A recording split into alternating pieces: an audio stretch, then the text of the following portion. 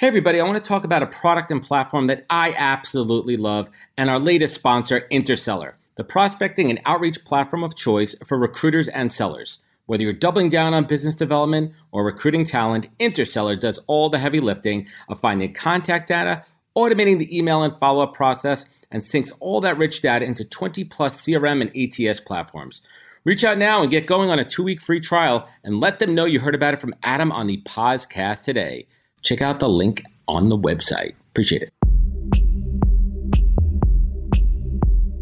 Welcome to the podcast, where we introduce you to incredible humans who share their journeys with the mission to inspire you to harness your own inner tenacity to drive your life and career forward. And now, your host, Adam Posner.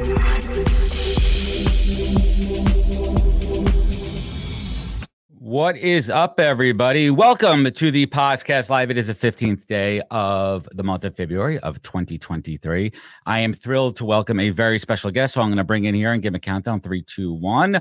Mr. Matt Higgins. Welcome. No one told me. Oh my God, I'm here. No one told me. Sarah, come on. She never wants to come on Cameo. Come on Cameo, say hi. No one bites. Hi. I've seen so much of you. I feel that you and my wife is an incredibly amazing, powerful, strong commercial real estate attorney. I feel you and her would just crush it. Girl power in the house, right? So maybe we'll come crash the Hamptons this summer and come say hi. We don't go to fancy places like that. You crash the diner. Good to meet you. Diners are better. Take me to a good turkey burger. I'm on a kick right now with this one turkey burger, Matt, at our diner. You ever find a gem at a diner? You're like that one dish. I went on CNBC yesterday and I was like, and then, my team is awesome. We're like, we really should do something to celebrate. What do we want to do? I was like, let's get some gravy fries. You know what I mean? So I had gravy fries in the afternoon, very decadent, by the way. I was not even drinking. It's usually like a 3 a.m. thing. So Matt, thank you so much for joining me. Matt is somebody that I've had the honor and pleasure to meet through my time over at VaynerMedia, working for Gary Vee, who Matt is the brilliance behind spotting such a talent as Gary Vee. And if you want to hear that story, you could go back to episode 113 from November 2020. That's when we did that, Matt. I linked it up in the comments. You could check it out. I also have a nice little tidbit with Matt from VCon back in May in Minneapolis. You could check out that story. So we're not going to spend too much time on his backstory because his backstory is really in this book. And this book right here is a masterpiece. It is a masterpiece of a masterclass wrapped in an autobiography. And here's my quick little take on this gem here. First and foremost, and once you read it, it'll make sense. Matt, I truly believe that you wrote this book for your mom who's reading this up above. That was my takeaway from this. When I turned that last page and put it down, I felt it. I was like, you wrote this for mom and she's proud of you and she's looking down. And I want everyone to read this and listen back and say, Adam, you know what? I think you were kind of right on that one. So Matt, I want to thank you first and foremost for your time, your energy, and being a mentor from afar and close. So I appreciate you and thank you for writing this book. Thank you. Thank you for the kind words about your mom. We can get into that now or we can get into that later. Well, we're going to pause that for 1 second here, for 1 second. And this is not the book I read. This is not the version of the book I read. This is a version of the book that you're all going to get out there in the stores today. Buy it on Amazon, or you can even listen to Matt's wonderful voice on Audible. So anyway you look at it, you're going to get the content. But Matt, this is the version that I read. Yeah, that's true. This is the version that I read, people. And there's scientist right here. And there's a part in the book where Matt talks about putting in the time and the research. Because if you have someone of the caliber and awesomeness of Matt, you want to put in the work and make it count here. So this is a version I read. It's amazing. With all my notes. That's more tabbing than I ever did at law school. This is and next time I see you in person, this is what I'd like you to sign for me. I love that. That's amazing. That's what I'd like you to sign for me. That is fantastic. I'll send it over to you. So let's take it here. So we're gonna do something pretty cool today. So I'm gonna be giving away 5 copies of Matt's book. I have the hard covers here. He was kind enough to sign them. So at the end of the show, the last 10 minutes we're gonna spend on Q&A. So let's dig into this book here, and I'm gonna be mad scientist about this one. So first and foremost, I gotta ask you, why did you write this book? I back to what you just said when you started. There was part of that. My mother always felt like her life didn't matter. And for a long time, I always felt like sort of didn't, right? She'd always say, I'm just going to die here in this chair and no one's going to care. And so that's a hard thing to carry with you for your whole life. So that's part of it. But the overarching reason is that I do feel like because I was forged in fire and raised by wolves, I would say, that I was able to discern a certain pattern of the universe that I tapped into because of that crisis. And I like to make sense out of everything. Everything, there's an equal and opposite reaction, right? So forged in fire, but the result is that I had a clarity of decision making that enabled me to compound my entire career by doing things a little bit earlier. And there is a formula. And so what I tried to do with this book is write these principles in a way. There's not a single new principle in this book. There's new packaging so that it resonates and registers. And I tried to package it in a way that would take hold so people would believe that I am no different nor exceptional. I just had gone down a certain journey that you can emulate, if I'm honest. And I think that's the beauty of it. So I know your story personally, and we've gone through it a couple of times on the show here, but Matt really came from nothing. Single mom. She was, incredibly ill. And the piece that kind of stood out to me, and I know your story was, I didn't realize that, and you have so much vulnerability in the book, which I think it really shines through. But I didn't realize that last day of her life that you missed it, that you chose to do something else. I feel like there was a lot of regret in that, and you were always trying to build on that and make it up here. So, and you also talked about, which you share in the book, is your divorce, your first marriage, and that was so much vulnerability to share. What was that process like for you to put thoughts and emotions on paper? I want to talk about the process, and what did you learn about yourself through the writing process? I mean, so I started from the premise that to write a successful book, and successful to me means distribution of ideas and then assimilation of the ideas. That is the definition of success in writing this book. Is what's the point? That to do that, I want to keep the reader at the center of the journey. That was number one. So how do I write a book that every sentence and every paragraph is meant to be in furtherance and service to the reader and to give a great ROI on that $20, right? Like, sure do. Second premise is nobody really gives a shit about my backstory more than necessary to convey a point. I certainly don't, if I'm being brutally honest. My autobiographical details are in there only insofar as to illustrate what I'm trying to say. So I really tried hard, I'm answering your question. So when I put things in there, I was like, I don't want to share that.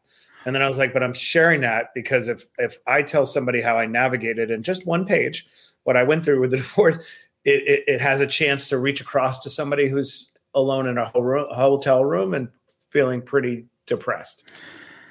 Yeah, it's heavy. I mean, but was that your purpose to go out there and really create an autobiography wrapped in with case studies and learnings, or did it kind of just happen organically? I mean, because what you're doing here in this book, for everyone's going to pick it up here, it is your story. It is your autobiography with those life lessons. And I think, correct me if I'm wrong, some of them are sequential in the right time, place in your life and time, and some of them are not.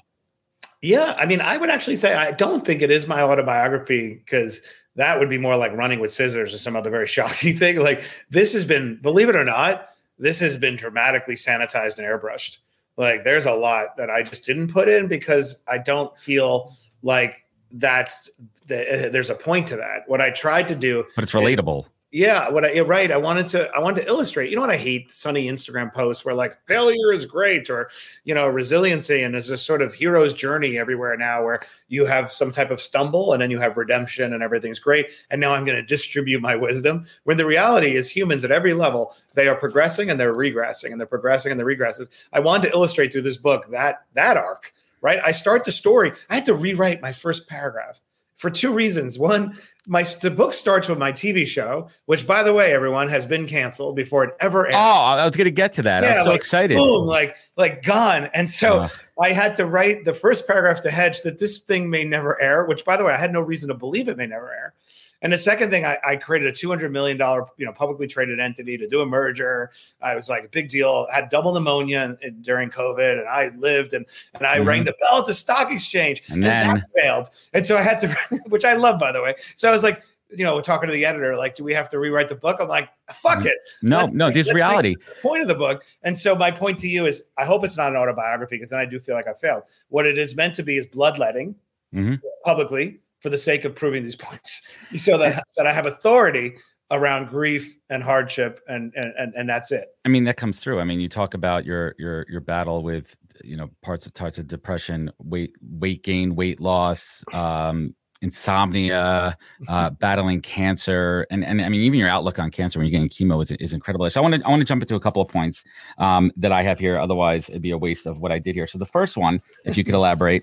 We go to page 71 here. Quote, but no one else sees the opportunity. I need some buy-in first. And you write, this one kills me. I'll spend the rest of my days screaming from the rooftops. Opportunities are only opportunities until someone else sees them. At that point, there's no first mover advantage and little gain. If you wait to act until others validate your vision, it's far too late.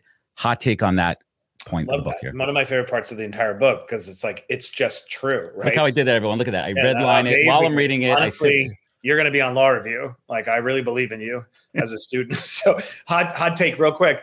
You know, it actually makes sense, right? The magnitude of an opportunity, how incredible it is, how great it is, also corresponds to how early you are, right? Like, if you started mining Bitcoin in 2012, you were mining Bitcoin at around $20, I think, right? Oh, God. And you now are living in the Cayman Islands trying to hide your money from the SEC and everything like that. Like, you are in a different league. So, but when you have these early opportunities in any area, there isn't going to be validation. Right? Of course, it's logical. So my biggest regrets in life are the amount of energy I spent lobbying people to approve in me, believe in me, when they had no reason to, because they didn't have the same insight. And that is the single greatest waste of your time. So I know it's counterintuitive because we're always, talking about consensus building. Like, yes, but do not build consensus when you're attacking an opportunity on the bleeding edge, because your attempt to go ahead and get consensus is actually energy leakage that will destroy your plan A. I love it. Real quick hot take on coming to on getting. Well, first I want everyone. So Matt teaches, is the second year I think you've done it. Fourth year. Sorry, at Harvard Business School, and he goes into the preparation and the work. It's absolutely incredible out there, and his story from Fordham, Queens College, and how freaking at Harvard University. That first moment you stepped on the grounds as a adjunct professor, right? Yeah, executive fellow is nice. Right? Because you read the stories in the book here, and you read about the letter that you wrote, and part of me thinks it was a big fuck you to everybody else, and part of it was just like this is the top of Mount Everest for you. But what was that feeling inside the first moment you stepped in front of that classroom to teach your class? I mean, amazing, because the partner in the class, I have two now, Len Schlesinger, and I yell at Israeli, who are amazing. But first it was Len Schlesinger. Len's like Babe Ruth, he's been in and out of Harvard since I was like a zygote, you know what I mean? And so like being able to be partnered with him, it's like, man, this is so intimidating. But back up, my look, everyone says they start teaching because they want to give back. I love teaching. That's part of it, but it's also not the whole of it. The other part is I never got a chance to operate at the highest level of academia. There's a part of me that loves studies. I'm out of my mind. I'm reading, thinking, constantly going deep. So to be at one of the greatest institutions in the world and actually do well there meant everything to me. But this is what's fun about the process. Anybody who's entering in a new environment, it's good sometimes to not have too much information as to what is the base case, what is the expectation. Because my partner Len always says to me, you were so naive about what a business school degree meant that only somebody naive would have put together Lollapalooza, in this class. And he always jokes, he's like, you channeled that anxiety to trying to be the best, whereas most people would just simply say, hey, my credentials are enough for me to be here. So the real answer is I've been up for days, and then in the middle of the night, I'd wake my wife up like, Sarah, I think we can do better. I would redo the PowerPoint or have an epiphany.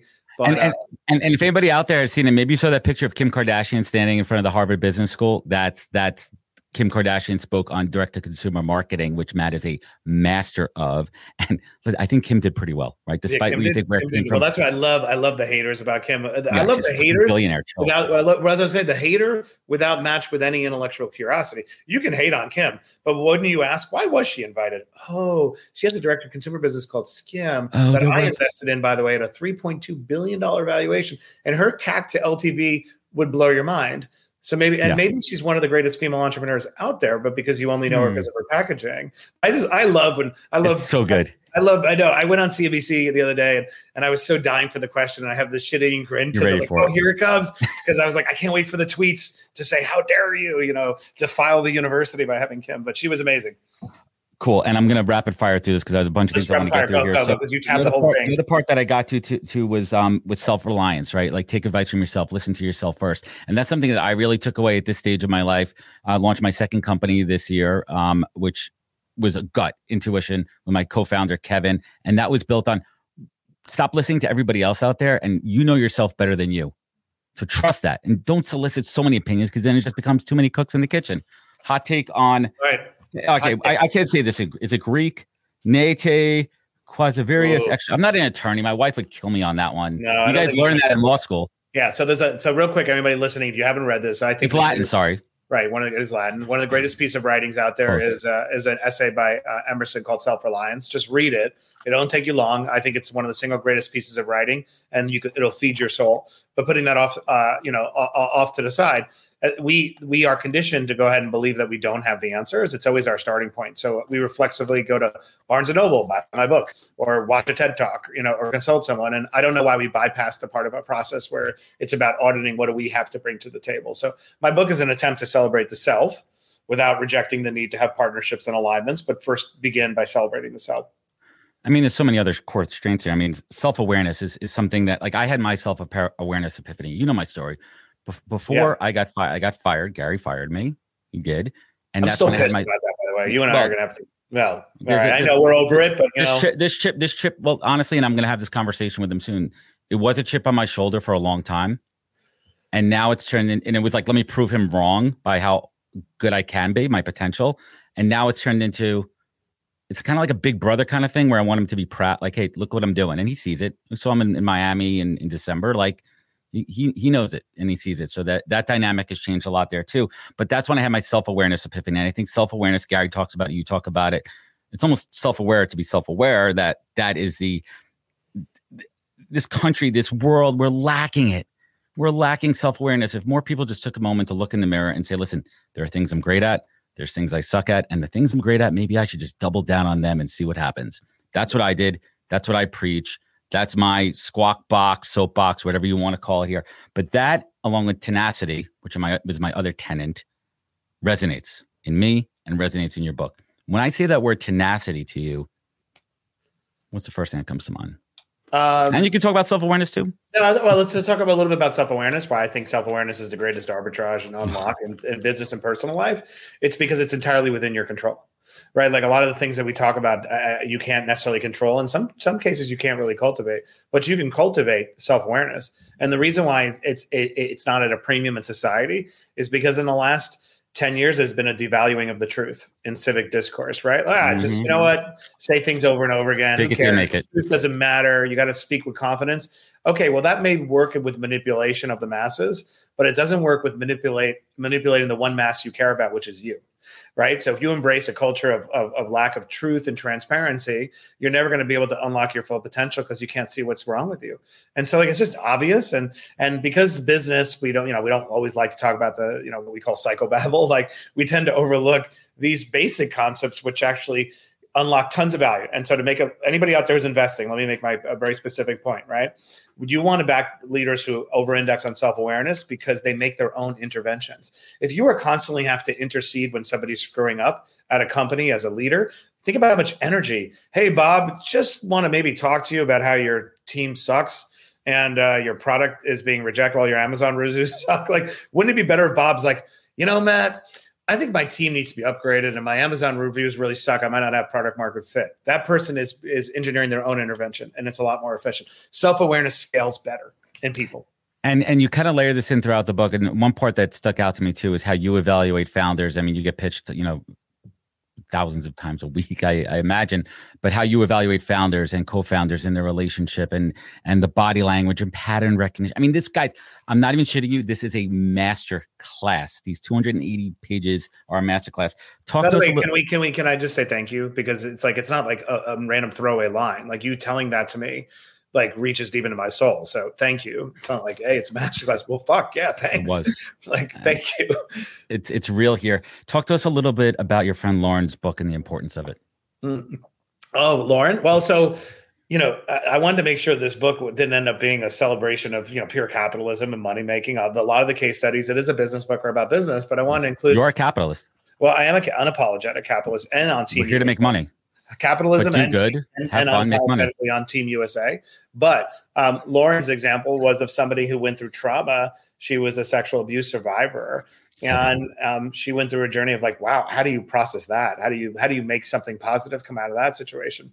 And she channeled that to do like heroic, extraordinary things. Built a not-for-profit that's publicly bringing this issue out of the darkness, so that she does these walks for hundreds of miles, and kids will come up to her and be like, I was afraid to tell. And she wrote a book, It's Okay to Tell, that kids can come forward. And then she says, well, that's not enough. I'm actually going to now play offense. I'm going to go join the legislature and I'm going to implement laws. Make change. Right? So on the one hand, she devoted her life to ameliorating suffering and healing. And on the other, she's like, and now I get retribution. You know what I mean? Like, it's pretty amazing. So what I want to model, okay, money making, don't create a cult of worship of the dollar around you. Recognize that there are higher powers. And I think what Lauren is doing is way more important than what I am doing. And so I want to showcase some people like that who are doing great things outside of money. Love it.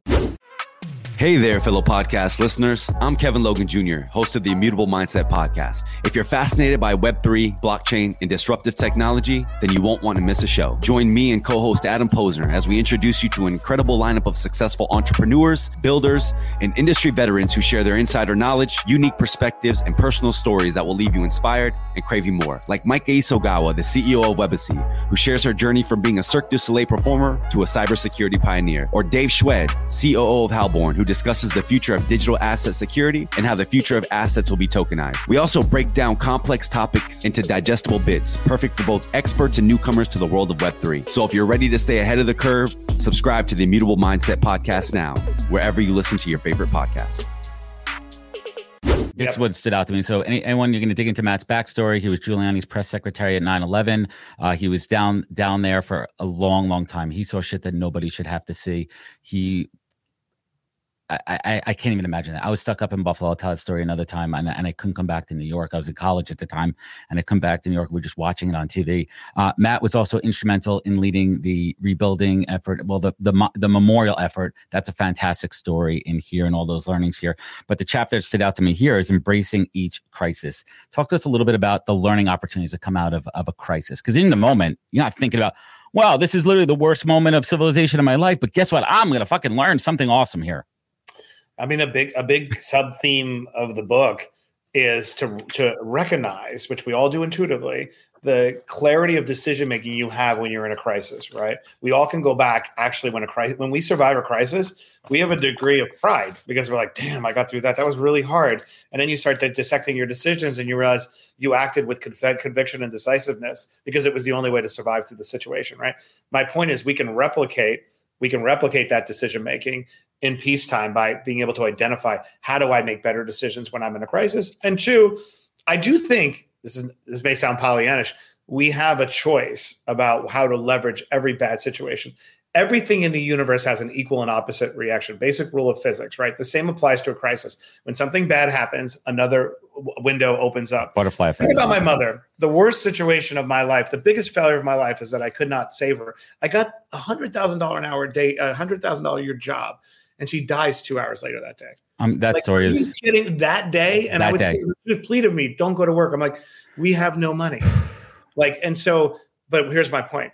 By virtue of witnessing that, I watched the path of my mother get a GED, which she pulled forward my entire professional career, 2 years by being born in that situation and giving me the model of a woman trying to fight for her dignity. So 2 years.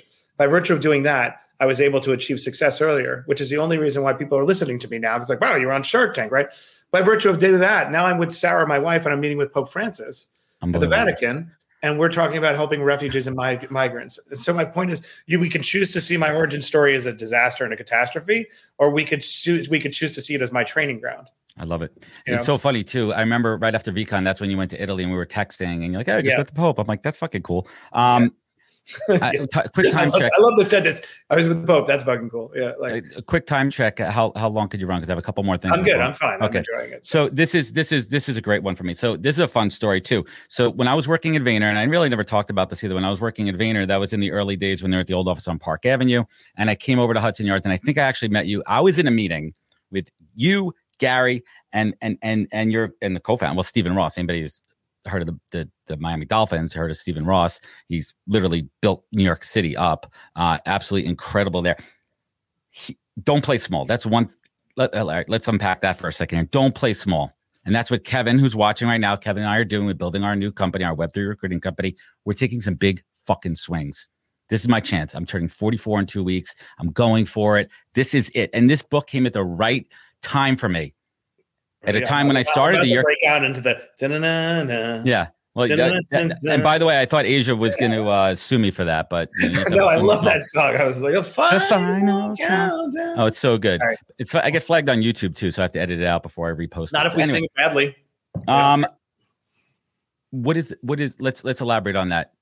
Don't play small. What about that lesson from Stephen? All right. So my partner, Stephen Ross, is huge legend, huge developer, legend, but he's also an incredible entrepreneur. You ever have somebody in your life who like they say things to you when you first reject them, like, what do you know? And then you're like, oh, that's going to leave a mark. And so one of the couple of big things he's always told me, gentle nudging of like, one, the less you bet, the more you lose when you win. I love that statement. I read it 5 times, Matt. I needed to read it 5 times. The less you bet, the more you're going to lose. Which makes sense. And I didn't understand it at first. And I realized like as time goes by, winners are really hard to come by. And so number one, he always says, bet on yourself first. He's like, I'd bet on myself any day. I have more information. I was like, that's kind of brilliant. But 2, when you have a winner in your hands and you see it, the biggest regrets you're going to have is that you didn't double, triple down. And the reason why we don't is because we don't trust our instincts.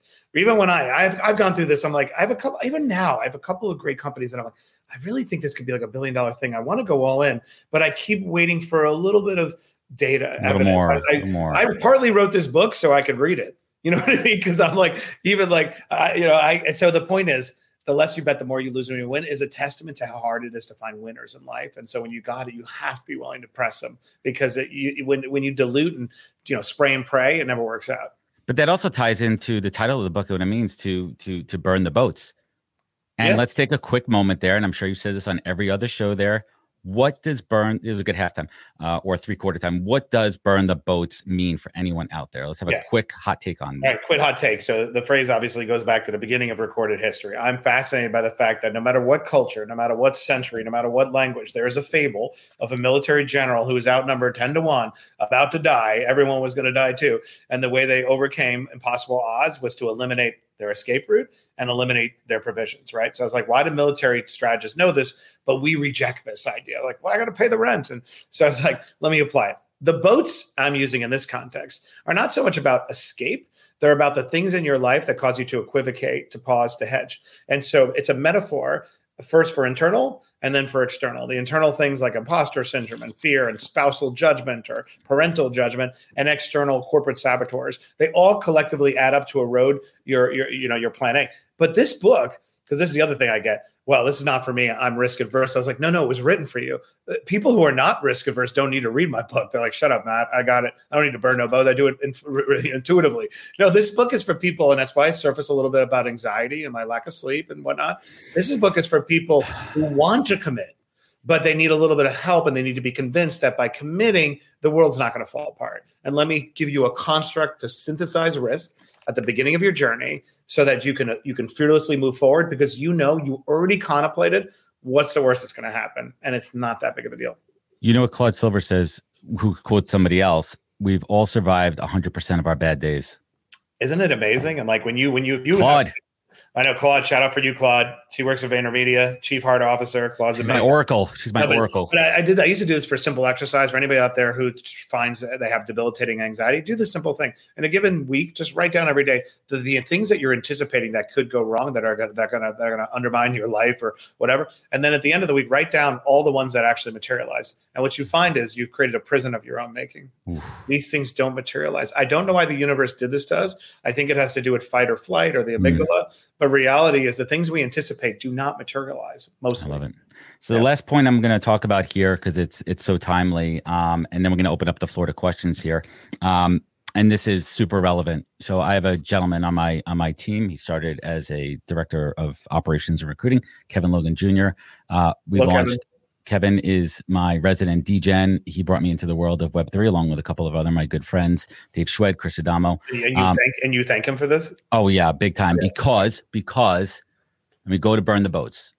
And I think about this all the time. NHP is my Web2 recruiting company. It's doing okay, but our Web3 company is taking off. So is there going to be a burn the boats moment where I need to put all my focus into the Web3 or maybe burn the boats and bring it into one company? Who knows? But this is what stood out to me. I've been, up until I got into recruiting, I was a B, sometimes C player. I'm very honest about that. I had my strengths and I didn't, but you say this right here. I like to say that B players hire C players in order to make themselves seem like A players. But if a B player hires an A player, then you're really not a B player anymore. They're an A player too. You will never be outshined by great people fighting for you. Brilliance is not zero sum. That, like, I was like, fuck yeah, I finally am an A player because I partnered with Kevin. I partnered with Kevin, and we're doing cool shit, and we're building stuff. You're a fucking A player, man. All right, Adam. You are an A player, by the way, because you got a big heart, and you celebrate people's wins. So you are an A player. You were born an A player. But anyway. So let's talk about this one for a moment here. I'm bringing. Real quick, I just trying to synthesize. We all can recognize the truth of that, right? So it's that insecure leader who is trying to prop themselves up by making sure nobody outshines them, and those are the worst people to work for. And I think that if you, by definition, have the capacity to both identify and unleash talent, right, and that talent is still willing to work for you, right? Because that means by definition, you're not mediocre. Talented people usually will not submit to authority from people who are by definition mediocre. The oppressed will find an ear and they will leave. So if you have people that you have surrounded yourself with a great team that you legitimately feel are better than you and they're still fighting for you, like Gary Vaynerchuk, like I'm in awe of Gary. I'm in awe about my infinite capacity to underestimate that man. Like no matter what. I've been studying him for 9 years, 10 years.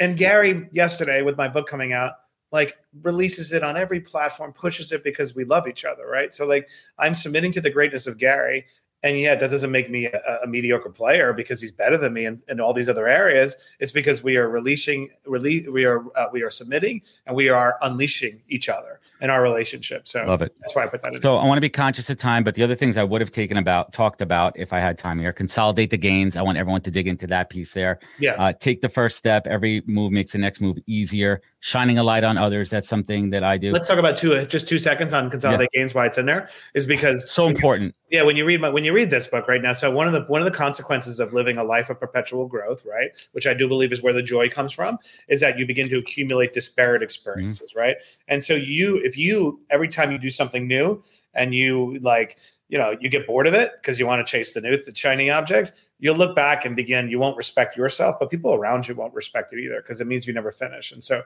Steve Ross would also say to me all the time, don't be a grasshopper. And so consolidate your gains is in there to articulate how you need to figure out how to scale yourself, make sure that what you're doing is adequate, if not superior effort before you move on to the next thing. Right. And there comes a point, by the way, when you start taking on too much water and it's time to shed those things that no longer resonate. And we shouldn't be afraid you're going to shut down this podcast, whatever burn you're going to burn at some point. Right. And that's okay. That's not being a grasshopper. That's being disciplined. It's so good here. That's the power of burning the boats. I have right here, the power of burning the boats. Some other really great points I have here. Check out page 210 and 218. You'll be surprised there.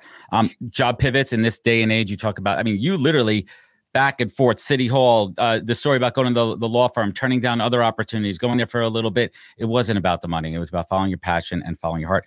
And the last thing I have here is you truly do shine a light on others in this book, and it reflects back on you. So Matt Higgins, thank you for this book.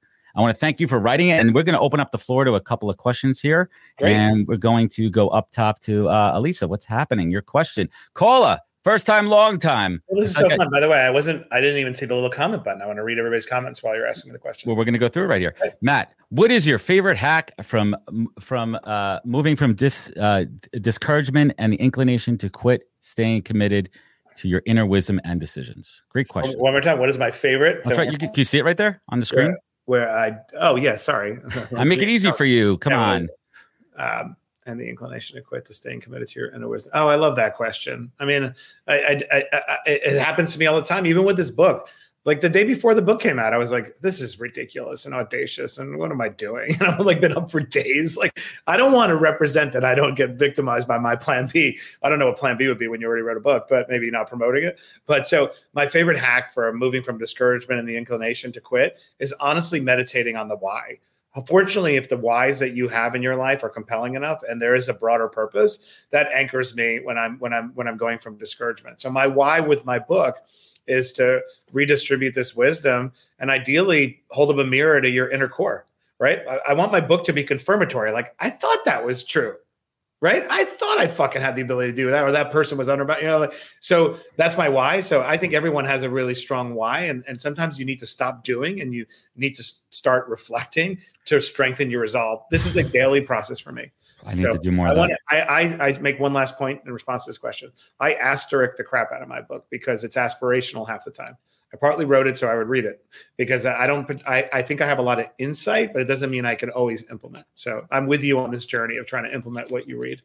I love it. Elisa, that's a great question here. Moving on to thank you, Elisa. Yelena Mogilevsky, I'll be honest, a very dear and good friend of my wife. And she's actually my wife's best friend, one of the most amazing, thoughtful, great friends. So Yelena, Matt, thank you for sharing your story. I'm an adjunct professor at FIT and I love to teach as well. Can you share how you turn the classroom or get your students to be more engaged inside of the classroom? Besides bringing in Kim K and the Christine from Milk, which we'll have a side conversation. Yeah. Yelena, I hope I'm saying it right. Yelena. Thank you for the question. I think for me, and it really boils down to contemporary. I find that the students at school, right, are really just trying to figure out the answers to the test. Like what's life really like? What really happens in these businesses? So I'm always keeping an eye on trying to pull forward information into the classroom that they really couldn't get in another context at HBS, right? With my partners, I'm always trying to figure out I want to make sure the brands are fresh. It's the things that they're encountering, on TikTok, and maybe not the case study from 15 years ago on the Gap. So that's at least my context is always keeping everything fresh and contemporary. Any other questions out there? I thought we'd have a few more questions. We got another couple of minutes with Matt here. Matt, let me ask you a question here. Do book sales matter? How does that feel to you? Are you? I mean, we're not talking about the money. I mean, yes, it's nice, but the book business is a tough one. What is that key success metric for you with this book? Oh, that's a great question. They 100% matter. Because if the book doesn't sell, the information doesn't get disseminated and it doesn't get assimilated. So why did I write it? I didn't write this book so I could have the credential. Truly, when people say they wrote a book so they could get higher speaker fees, I'm like, what a sad life. I've heard this before as advice. Not to judge, but to judge. That sounds really bad. No, book sales are definitely the goal because by book sales, one, I've disseminated. 2, reviews matter because reviews tell people, 1, that it worked, right? That I wrote it the right way. What you just did with that is very fulfilling to me.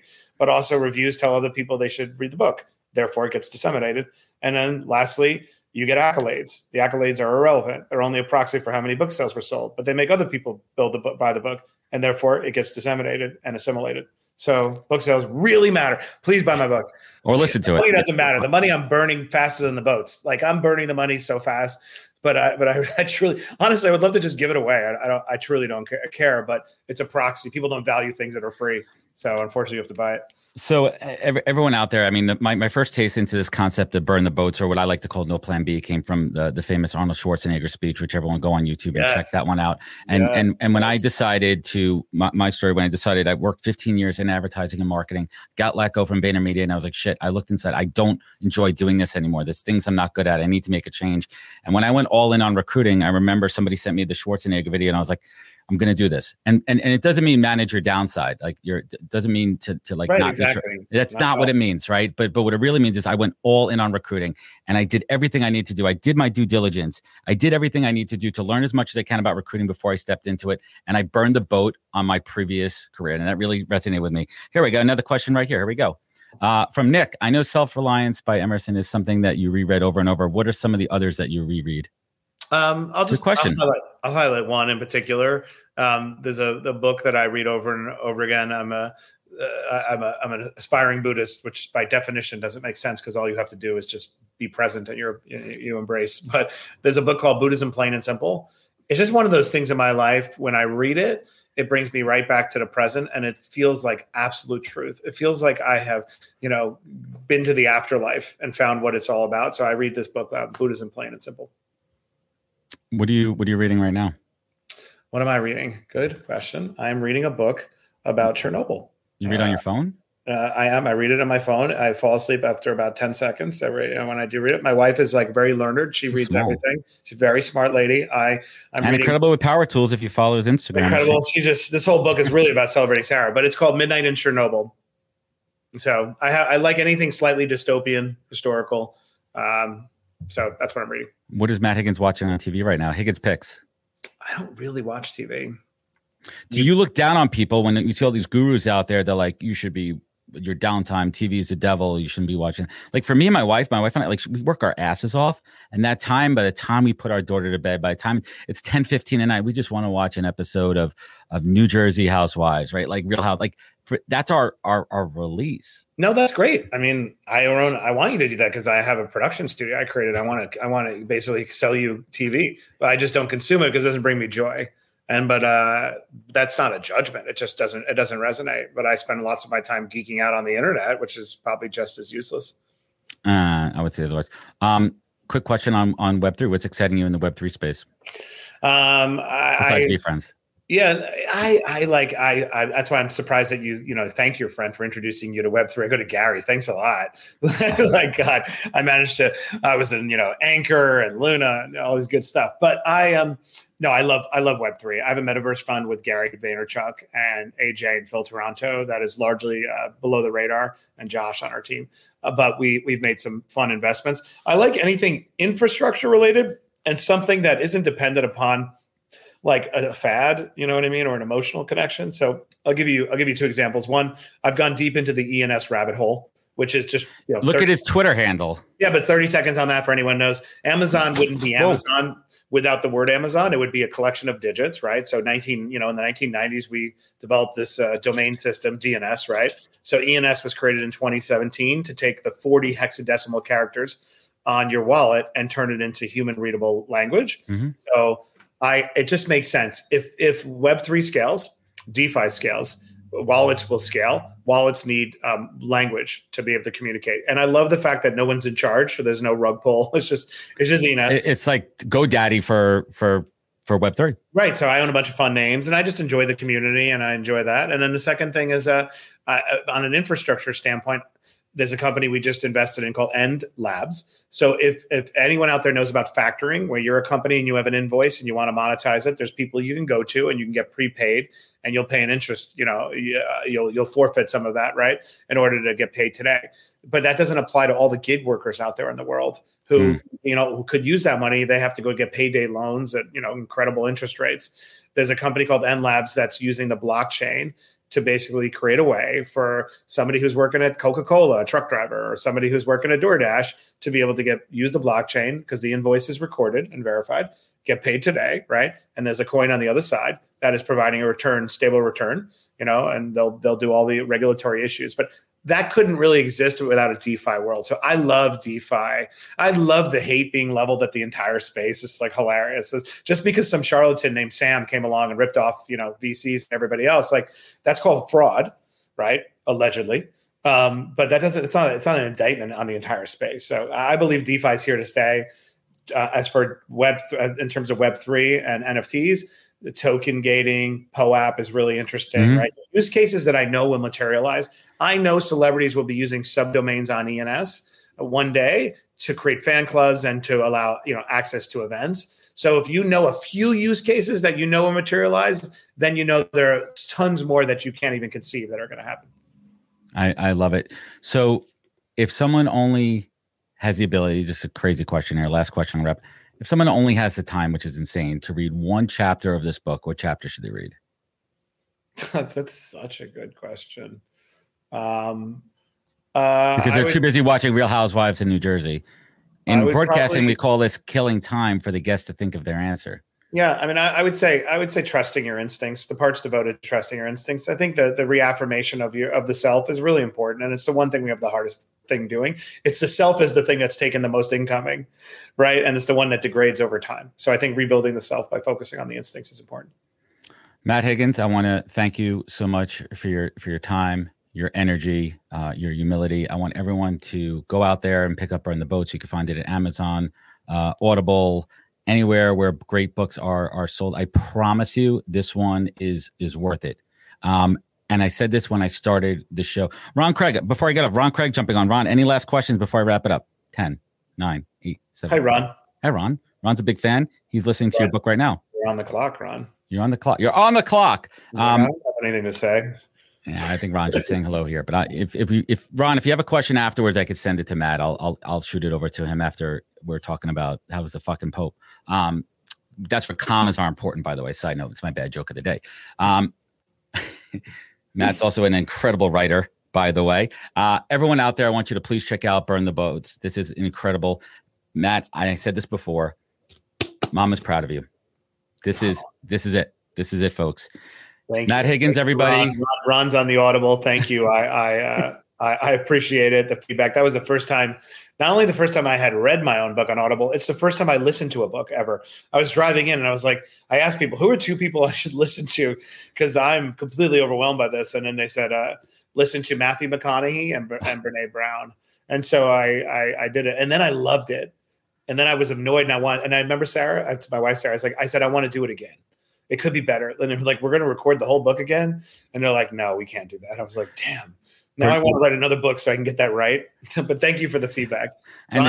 Ron said I was an amazing narrator, and that means a lot to me. So thank you. Thank you, Ron. Thank you, everybody else there.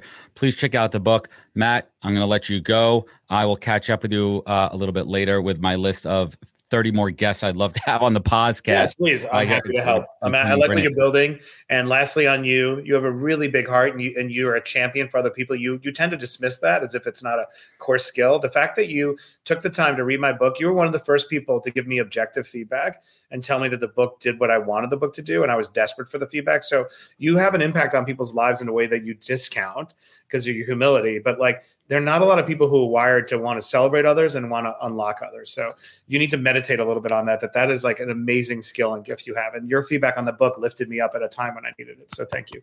And likewise. And I deeply value our relationship. And I'm going to come into the city soon because I need some. Wait, did we give the books away? Weren't we supposed to give the? Well, I'm going to give them away in the comments. Okay, I wrote them. Look, I wrote down who I'm going to give them to right there. Good. All right. Excellent. Okay. Awesome. And everyone, thank you so much, guys. This is the podcast. Everybody. Check it out at thepodcast.com. Matt, I will catch up with you soon. And everyone out there, thank you for your time and have a great day. Take care, everybody. Wisdom is forever, but for us, it's time to go. Thank you for joining us. Luckily, we'll be back with our next episode soon, jam-packed with more incredible humans. Thank you for listening, subscribing, and sharing. To join the conversation, search the podcast on LinkedIn. And to catch up on past episodes and more info, please visit www.thepodcast.com.